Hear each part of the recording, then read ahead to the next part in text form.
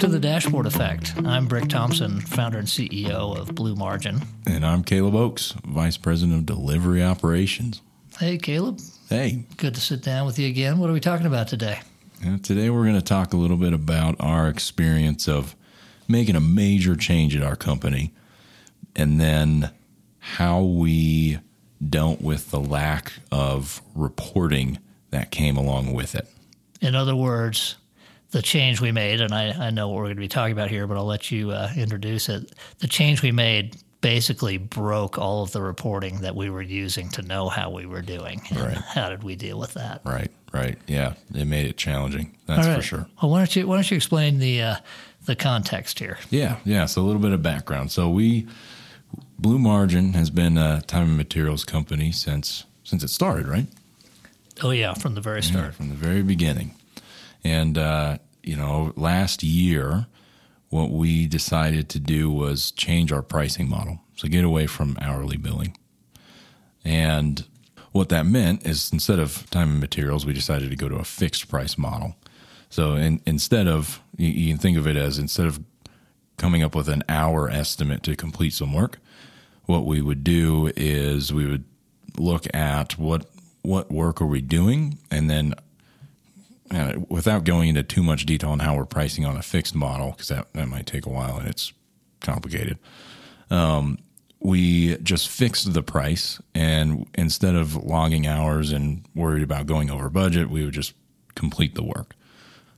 So on time and material, some of the metrics that we had, and Ricky probably can chime in here, were things like utilization. How many hours in the day do you bill versus how many hours do you work?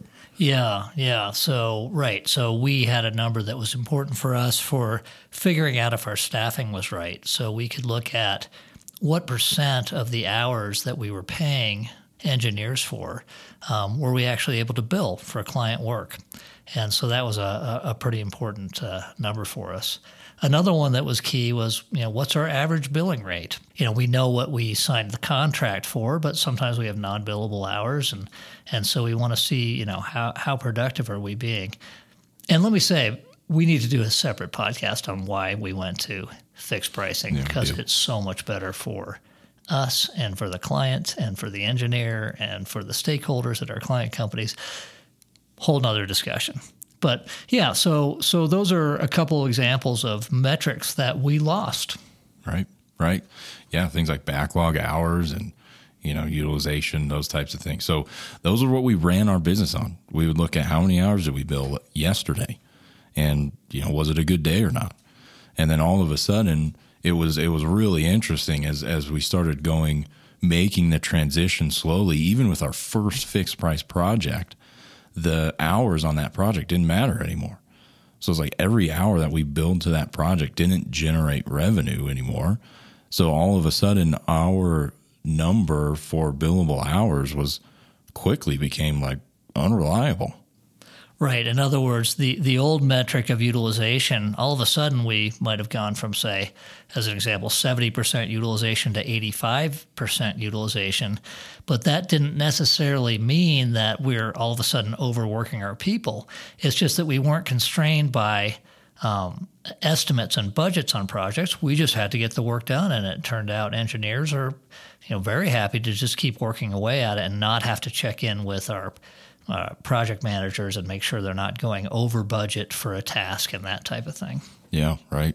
And once that started to happen, I don't know about you, we haven't really debriefed this too much, but I spent most of my days looking for numbers, like just digging into the data, and I was really in the weeds. But I knew that this hours number is not telling the whole story anymore. So I spent a lot of time just looking at the data, trying to understand how are we doing. Well, and it was interesting for me because you'll remember when we first started thinking about making this change, one of the things we said was, okay, let's just experiment a little bit, and then we'll figure out, how do we need to change reporting? How do we need to change project management processes? And it was so valuable to us and our clients that we just changed all of a sudden. Basically happened over about 30 or 45 days, and we found ourselves flat-footed in terms of reporting. And yes, I was looking for data. I was running spreadsheets. I was coming to you. We found ourselves in a bit of a fog, which is, I mean, talk about, the cobbler that doesn't have any shoes. I mean, this is what we do for a living. Mm-hmm. And yet we moved so quickly that we changed our business out from under our reporting platform. Right. Yeah, that's a good way to put it. And, one thing that sticks out to me is something that we just heard earlier this week from our EOS implementer about spending time on $30 an hour work versus $1,000 an hour work, and just digging around for data. That's $30 an hour work. In other words, you're valuing yourself at $1,000 an hour. Well, maybe it's more like 2,000, but I'm just saying. You get my point. I do. It sounds like you need a raise. Yeah, exactly. Yeah, no, that's right. So there you are doing sort of entry-level business analyst work, collecting data, doing queries, putting it into a spreadsheet, trying to make sense of it. Right, exactly. So where are we now? Now we're a little further along. We at least have some things that we can look at. But I think, we're way further along. I don't spend my days looking at data anymore. I have some reports that I can reasonably rely on. But that's ultimately where you want to get, right? You don't want to spend 2 hours in the morning looking at data, doing that business analyst work. You want to look at your number and then go about your day. That's right. Yeah. And actually, the reality was that once we realized, oh my gosh, this change is just going to happen because it needs to. It's just better for everybody. And boom, it happened. Then we buckled down, and in about 2 weeks, we had, actually maybe even shorter, we had a pretty good daily pulse report. And something I've always had as a CEO, it's important to me. I get up early, and 6 o'clock, I not as early as Caleb, by the way, but 6 o'clock, I'm looking at my report to see, how did it go yesterday? How's the month going?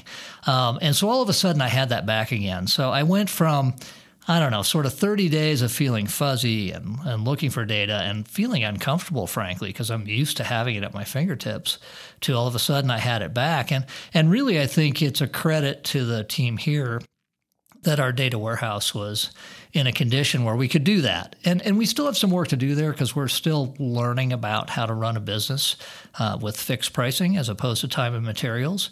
But we were able to adjust pretty quickly, I think. Mm-hmm. Right. And that's not just us either, right? We've had plenty of clients. I'm thinking of one in particular during COVID where we had been working with them for a couple of years already. And they had, obviously, COVID really impacted their business. So they didn't necessarily want to do it like we did with fixed pricing. But the same principle still applies, where we had a good data warehouse and we were able to give them the tools to make quick changes and understand what's happening quickly, so they weren't flying blind for too long. Yeah, I know the one you're talking about. This particular client does servicing for commercial kitchens. And when we hit sort of March and April of 2020, that really impacted their business. Their, restaurants were closed, schools were closed, and they needed some reporting really quickly to understand about staffing and utilization and those types of things. And actually, because the data warehouse was in place, over a long weekend, our team was able to crank out some reports that really allowed them to get control of what was going on. And they've come out of that stronger than ever. Yeah, that was very gratifying. And the CIO there really was so happy to have that in place and be able to deliver that for his senior team. Yeah.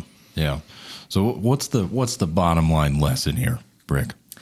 Well, I mean, it sounds self-serving because it's what we sell, but when you have a data infrastructure, when you've got the sort of the data plumbing in place, it really enables you to pivot and to very quickly get a handle on what's happening in your business. And I can tell you, even for the very brief period, couple of weeks where I didn't have it at my fingertips, it just didn't feel good in my gut. I just felt like I don't know exactly what's going on. Business is good. I'm not worried about that, but I really want to understand it so we can make sure that we're planning our staffing right and planning our expense budgets right and planning our revenue and business development, all that stuff. And the fact that we have that data infrastructure, even though we're quite a small company compared to most of our clients, 35 people, having that is so powerful. So I think the bottom line is, the sooner you can have that, the better for your company. What's your tagline? I don't know. Oh, the dashboard effect? Oh, no, the stop wondering. Yeah. Oh, that's right. I didn't want to give that out because I haven't trademarked it yet. Okay, never mind. Start wondering. Stop wondering. Start knowing. Yeah. Yeah. I mean, I think that really is it. And, that feeling of wondering when you're running a business doesn't feel good. Yep. Totally agree. Where are we at? So, we're about 12 minutes in. I think we've covered the topic. So we'll just go ahead and wrap up this episode of the Dashboard Effect. Great. Right? I hope that was helpful to somebody. Yeah. It was fun to talk about. Yeah, and look forward to the fixed pricing episode. I'm looking forward to that. We just started talking about it. Yeah. Oh, that'll be a good one. Yeah. All right. Thanks, Caleb. See ya. Thanks, Berg. See ya.